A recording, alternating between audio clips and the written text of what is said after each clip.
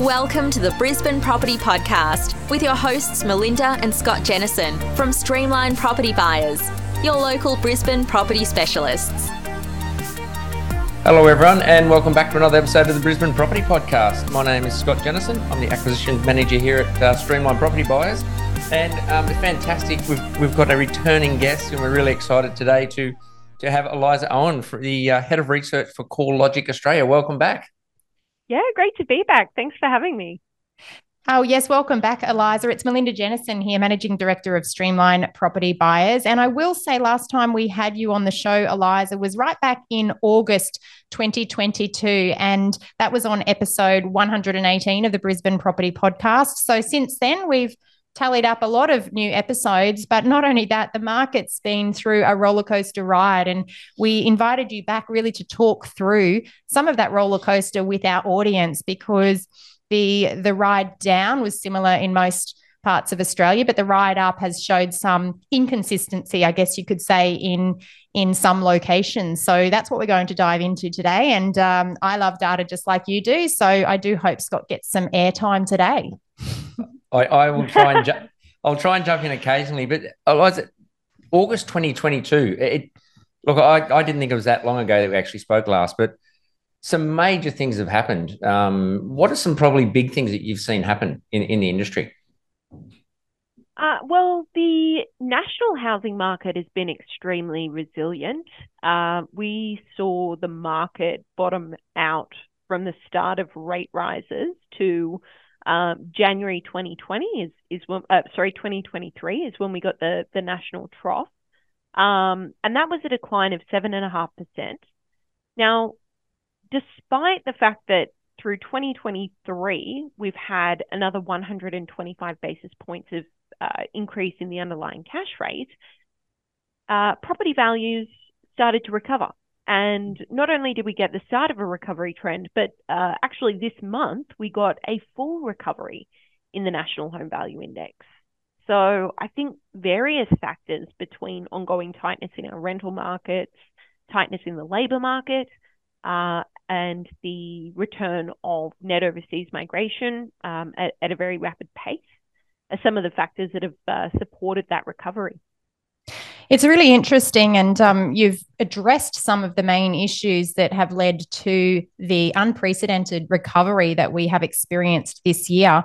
If we can revisit that short, sharp downturn in median values, you mentioned there was a 7.5% decline at a national level. We know in Brisbane, median values actually declined further than that throughout the latter months of 2022. At that time, what were researchers like yourself actually thinking, might result? Because that was the shortest and the fastest downturn here in Brisbane that we had ever experienced. So what was on your mind at that time? Yeah, well, I think such a strong increase in the underlying cash rate, because this is also the shortest, sharpest cycle that we've seen in rate hikes.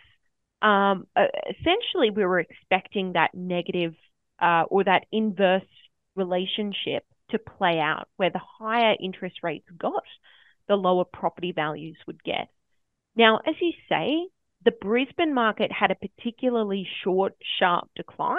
The market peaked in May of 2022, which is, when most markets were seeing the party was over of the low interest rate environment, and the cash rate started to rise. And then by January this year, the peak to trough decline had been 9%.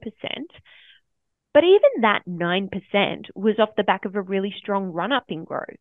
So Brisbane home values had increased almost 50%, 50%, between the onset of the pandemic and that point in May 2022 when the cash rate started to rise. So your median dwelling value equivalent was going from $521,000 across the market to this peak of $760,000. So I guess at that time, I would have expected a pretty sharp correction. I think we did get a short, sharp correction, but perhaps not to the extent that we would have expected, especially through 2023 when the cash rate continued to rise. But Brisbane dwelling values made a full recovery. It's been interesting, actually. And we often talk about the impact of consumer confidence and also the impact of the mass media and how that affects the buyer confidence. And I know here in Brisbane, that's definitely the case. And we hear that through conversations with our family and our friends, not necessarily those that are in the industry seeing what's happening on the ground. But when media highlight the catastrophic headlines of what impact increasing interest rates can have on home buyers and on investors, people panic. And I feel in Brisbane, we certainly had a lot of panic throughout the latter months of 2022. Retrospectively, looking back, it would be remiss of me to say that those people that didn't follow Warren Buffett's theory of be greedy when others are fearful, those people have done extremely well because they bought when other people were scared and they were fearful, and they've bought very well. And then as a result of that, they've actually locked in some strong equity gains because they bought when the market was at its lowest point. And Eliza, the trigger for that, I know we talk about the media. Was there anything else that you think had a big impact on that downturn?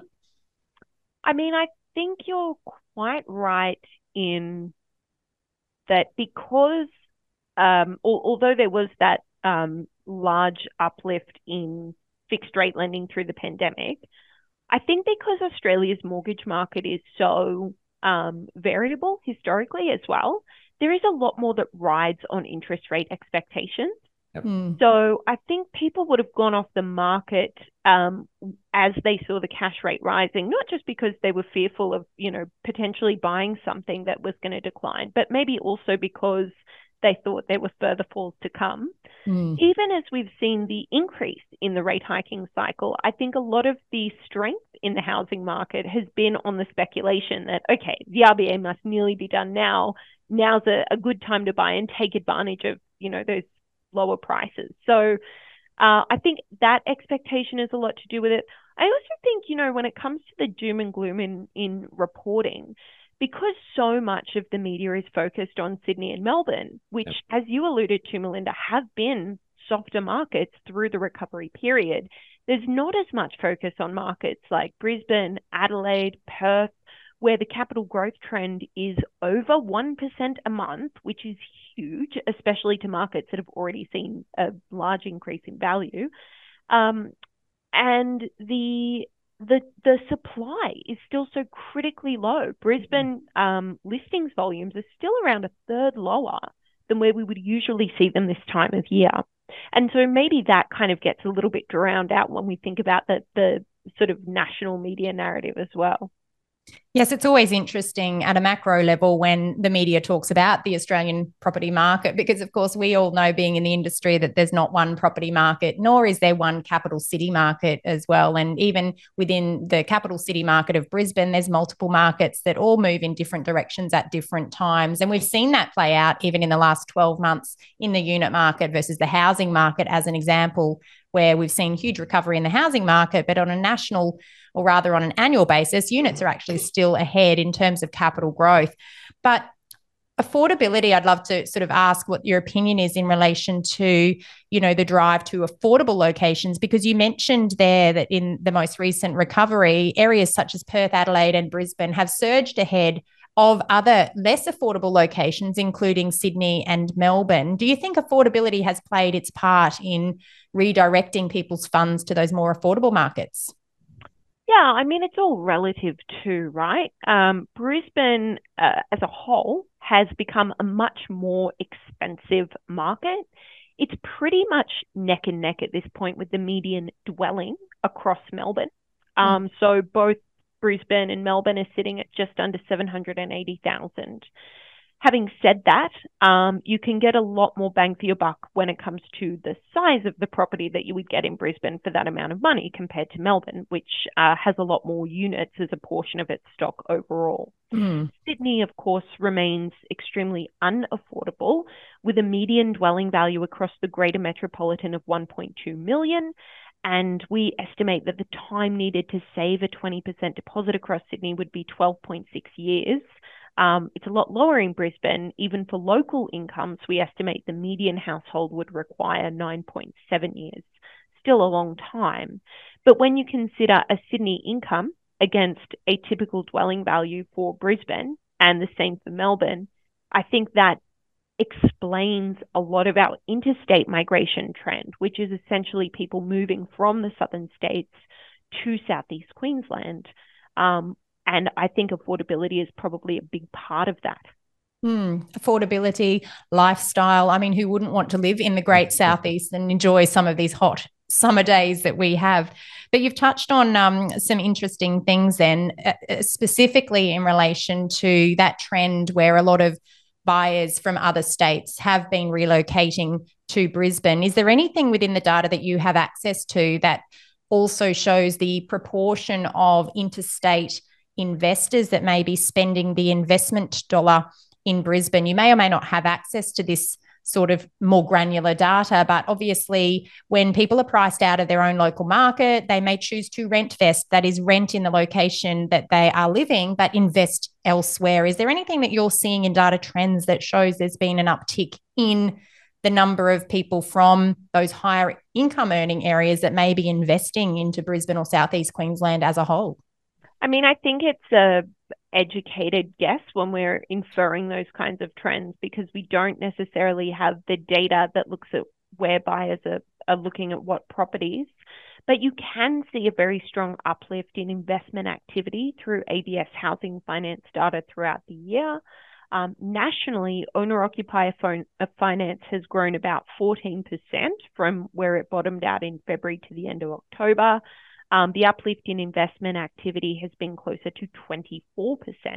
So even though investors generally make up a smaller part of the market overall, they've been growing more rapidly.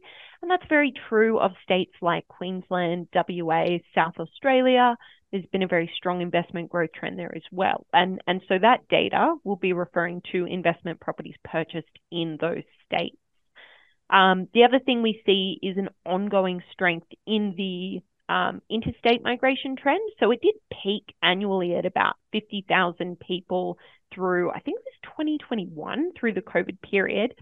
But it's still very high. In the year to March 2023, internal migration to Queensland was at 31,000. So that's well above pre-COVID levels, of course. And although it's down from a peak, it's still very elevated. On top of that, we've now got the return of overseas migration.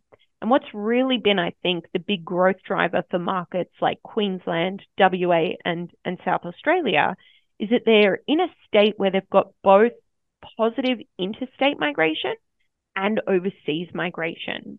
So Queensland, the net overseas migration position is sitting at 70,000 in the year to March. So, you know, when that's nearly 100,000 people added to the population through internal and overseas migration trends in that year.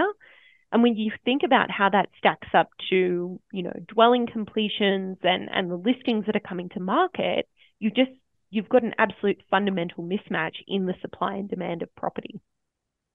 It's really interesting. And we talk a lot, or there has been a lot of talk rather in the media about forced selling, and yet we haven't seen evidence of forced selling. You mentioned 70,000 new international migrants coming into Queensland. The number of people that therefore demand housing, quite often they'll move into the rental market first and then potentially look to purchase. But I'd love to talk about the rental market shortly. But if we're just looking at those supply and demand metrics from a purchasing perspective, we were told to expect forced selling when all of these people came off the back of these fixed interest rates and they were rolling into the variable rates, often at 3 or 4% more than where they were fixed. So there was a lot of talk about people not being able to afford to hold their properties.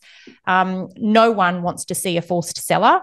However, knowing how critically low the inventory levels have been across Brisbane, we had almost expected to see that something might become of that to increase the number of properties that are available for sale, because obviously the buyer demand is there.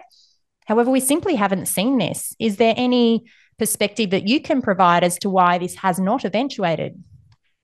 Yeah, so I guess first of all, it's very hard to tell when there is an increase in forced sales. Throughout the second half of 2023, we did see an increase in the flow of new listings to market. But that also could have been because selling conditions were really good. We've also seen a particularly high portion of what we would call short-term resales. So throughout 2023, or the year to August 2023 to be exact, we saw a sizable uplift in the portion of properties that were selling within a hold period of 3 years or less. Very prominent across parts of Queensland as well, like Wide Bay, Cairns. But this also could have been a reflection of, again, strong capital growth, or even a reversal of that kind of sea change, tree change trend that we saw through COVID. When we look at the kind of broader financial environment and financial stability, there's very little to imply that there's been elevated risk as a result of people transitioning from their low fixed rates to high variable. The overall arrears rate of outstanding credit, which is updated to September this year, shows that just 1.3% of outstanding housing payments came in late. And that's actually below the levels we saw at the onset of the pandemic. So risk seems very contained, and those who maybe did make the decision to sell because of issues with mortgage serviceability would probably have sold at a very large profit and therefore been able to service their debt through that kind of proactive sale. Now, so that rise in home values is one thing that really de-risked the housing market.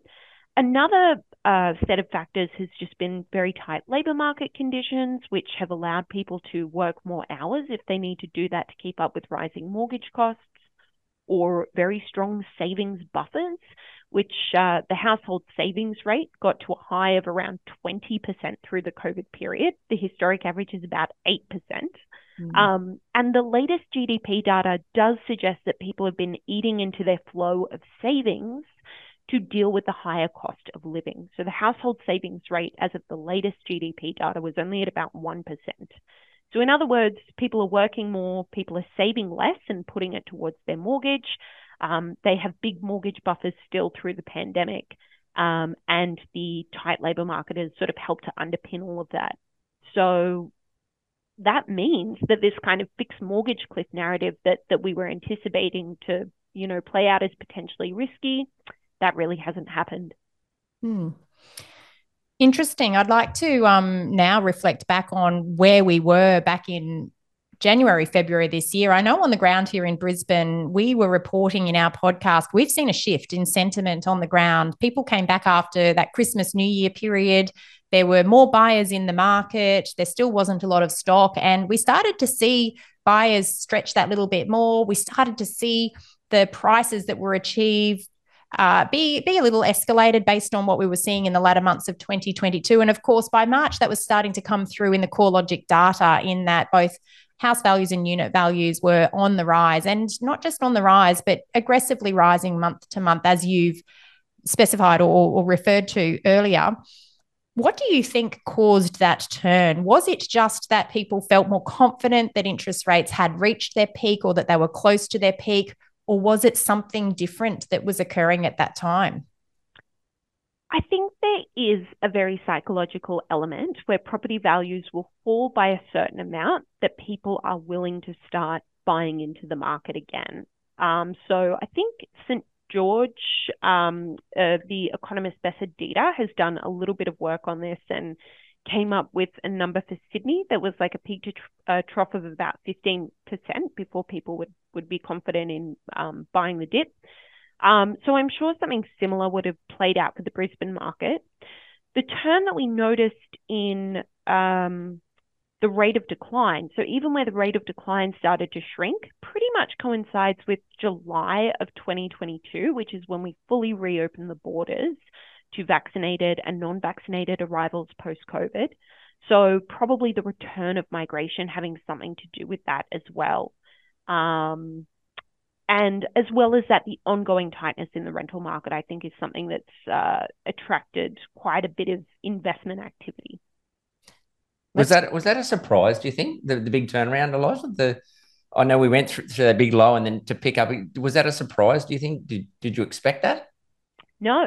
It was a surprise because historically, when we've looked at housing market trends, there's been what you would call an inverse relationship between cash rates and asset values. So the higher the cost of debt, generally the lower the demand for borrowing, and so your asset values go down.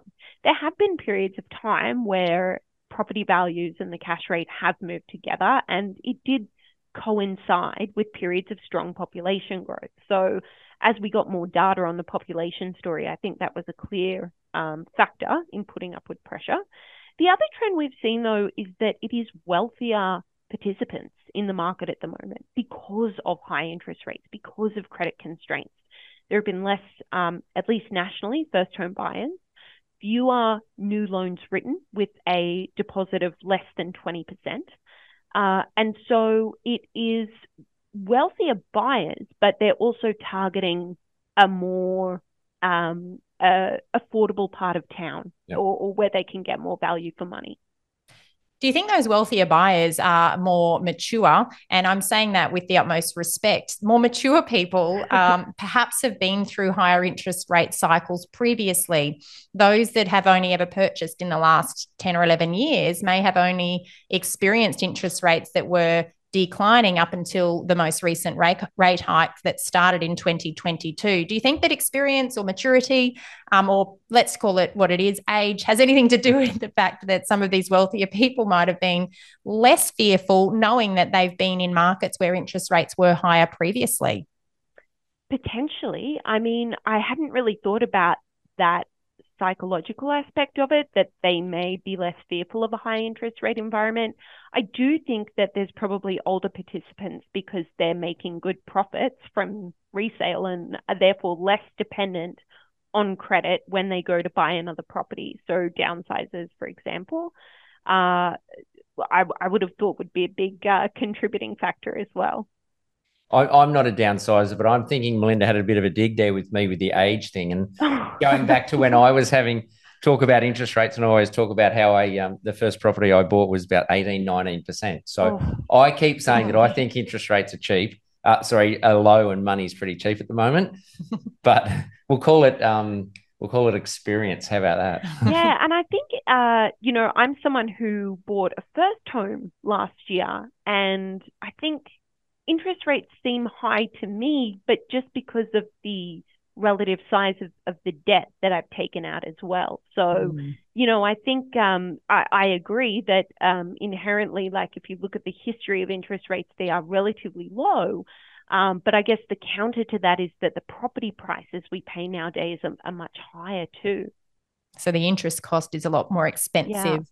Overall. I'd like to just touch on the rental market, if I may, because we've talked about that off the back of this record international migration, and into Southeast Queensland also, this record interstate migration. And we talk about the fact that typically most people relocating initially will rent before they buy. Some people certainly, with our services, we know there's a lot of people that will buy straight into the market, but the majority potentially would rent.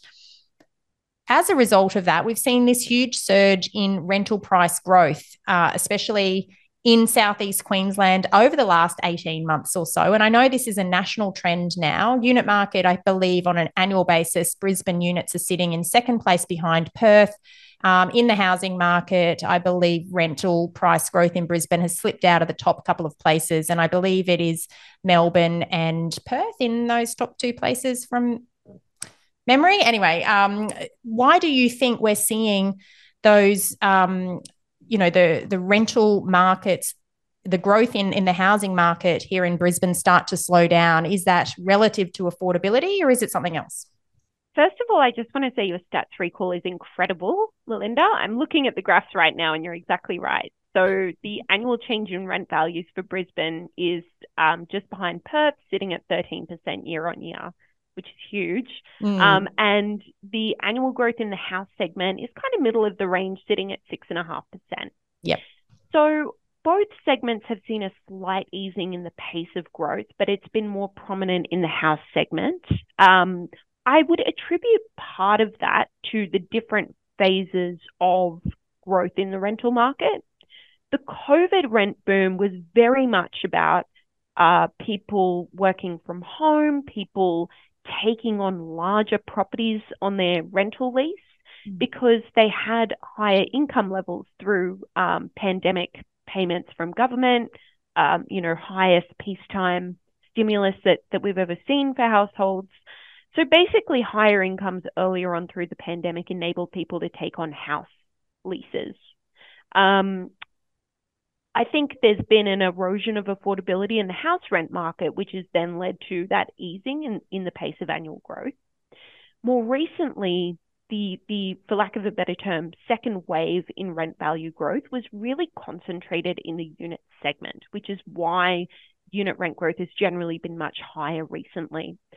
So that's because it was largely driven by the return in overseas migration.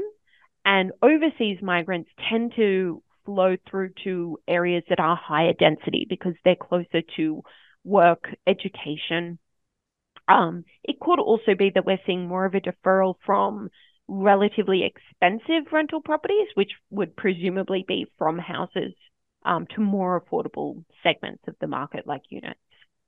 Yeah, and I think that's a similar trend that, perhaps we saw off the back of the COVID price boom. Houses went first and then that was followed by units. And then obviously in the downturn, houses really took the majority of the pain in terms of negative price movements in median values, whereas units it was a much softer landing and units didn't come off much at all. And in fact, in the markets that we're very active in the inner city markets of Brisbane, particularly in blue chip locations, I'd argue that we hardly saw a downturn at all, especially in that unit and townhouse market. We actually saw a surge in demand because, as people, you rightly pointed out, people decided to focus more on the convenience of location as opposed to the convenience of space. And so people were drawn back to inner city locations, especially as COVID became more of a thing of the past. And I'm not suggesting that COVID is no longer with us. I believe there's a new wave that's coming through people at the moment, but we've learned to live with the pandemic, and more employers are calling their staff back into offices, which are typically located in the higher density or CBD areas of the city. So people are now opting more for some convenience of lifestyle as opposed to space, which was easier for people when they didn't have to commute every single day. And we know in Brisbane, the commute times can be horrendous when you're not relying on public transport. So it's always something that we discuss on this podcast. I know, Eliza, people in Queensland, especially Brisbane, have always loved the house with the big block of land, the fence, and they play cricket in the backyard, things like that. You talked about getting bang for your buck in Brisbane compared to, say, Sydney, Melbourne, and those areas. And we've always, as I said, we've always talked about that. Why is it such a change, I think? And we've talked about this probably a couple of years ago on our podcast about watching the unit market. And we've seen the unit market outperform housing. Is it affordability? I mean, why do you think that sort of has really taken over from the housing market and performed well? I think the other thing to remember about the unit market is that there was a time where it didn't really move much. So I think it is just the relative cheapness of, not that it's, maybe that's not the nicest term for it, but I think there was almost a bit of catch up in growth because people saw the unit segment of Brisbane as a bit undervalued by the time we'd been through that sort of big COVID boom. Absolutely. And I think there was a big price disparity, especially in those blue chip locations, between an entry level unit and a high end home. We were talking, hundreds of thousands of dollars of difference, or even, millions of dollars of difference. And I think people jumped to that opportunity. And, we're still seeing those inner city markets, move strongly. And that buyer depth is very deep, sometimes 15 to 20 people. There was one, I think, in an inner city blue chip location, there were 30 offers on the property on a 2-bedroom, 1-bathroom, single lock up a garage unit. So it just goes to show the level of demand for that type of product still in today's market. I'm just looking at some of the data that we have on the the difference between a median house and unit across our different capital cities as well. And through the COVID period, Brisbane peaked where the house segment was sitting almost 80% higher. So the median house sitting almost 80% higher than the median unit. That was the biggest difference of the capital cities. So that would explain a big catch up in capital growth in units more recently. The difference has now narrowed to about 57%. So the sort of gap between the two is narrowing. But gosh, it's still really, really high. 80%. And at what time was that recorded? That was in April of 2022. So that would have been at the peak of the market. Yeah, that's not surprising to us. I think we called it in January, February 2022 and said, look, watch out for this unit market in Brisbane because we're starting to see that demand shift towards a more affordable segment. So kudos to those that may have put their money where we were recommending at that time. They've come away with some strong equity in those couple of years. Eliza, we always like to ask this question. What are your predictions for Brisbane going forward, say for 2024? I'm not going to lie, and I may have not learned from lessons of the past, but I do see a little bit of a slowdown coming into 24 just because, like I say, I think there's a psychological aspect to the nature of the rate hiking cycle and kind of a hawkish tone that we've gotten from the RBA through the month. I'm not convinced that we've seen the last rate hike either. But the 25 basis point increase in the cash rate through November already seems to have slowed growth nationally, and it has had a marginal impact in Brisbane as well, which was trending at, a 2% growth rate mid-2023. That's now eased to about 1.3%. So just following that trajectory to its logical kind of trend at the moment, I'd expect a further slowdown in growth through the start of the year. Having said that, that's the very short-term outlook. We know that the city is still critically undersupplied when it comes to both the construction of new dwellings and the listings that are coming onto the market. The population growth position is still incredibly strong, even if it's eased since COVID. And you've got a lot to look forward to. The Olympic Games, that kind of continued growth and investment in the city over the years will not only put the city on the map, but I think be a real kind of transformation from an infrastructure perspective as well. So long term, I think things are looking very bright for the Sunshine State. Perfect. Wonderful. And look, we don't, we always like to ask people what their perspective is on the prediction. But as we know, most economists get it wrong. There's not many people that do get it right. So, we're not going to come back and say, hey, Eliza, you were so right, or hey, Eliza, you were so wrong. That's not what we do. It's always just good to ask people what their crystal ball scenario is so that we can, jump into your mind as well, because different commentators have different opinions about, what may or may not happen. And of course, when we are predicting forward, we're always reminded of the fact that there's so many variables that come into play when we determine what direction property markets will take. We don't know what's happening on an international level. We don't really know the direction of interest rates. There's commentary that they may have reached their peak. Your opinion is that they may have, some more lifting to do. Others are suggesting that we may see rate cuts as early as March or May next year. So the truth is no one really knows the future. And what we can look at is the supply and demand metrics. And of course, being on the ground on a week-by-week basis really helps us to understand what are we seeing in terms of supply, what new listings are coming through. Long-term supply through construction is very difficult to rely upon because that's in the long-term future. So we're looking at what's available today and how many buyers are out on the ground. And typically that tells us what the data is going to show 2 months from today, because generally when there's a depth of buyers and not enough properties for sale, there's that FOMO that continues to lift prices in the future. Alternatively, if we start to see people getting through open homes without lining up, then that might indicate that things are slowing down on the ground, and then we'll expect neutral growth on a month-by-month basis when that starts to happen. So it's all very interesting, and we love to get your input, especially from a data perspective, because it's great to overlay that with what we're seeing on the ground. Well, that's been fantastic. Eliza, thank you so much again for taking the time out to have a chat to us. I know we caught up down in Sydney at the Pippa conference during the year, and we had a chat then, but it's always great to have you back on our podcast, and I'm sure our listeners love the information that you share with them as well. So thank you very much for joining us. Yeah, of course. Thank you for having me.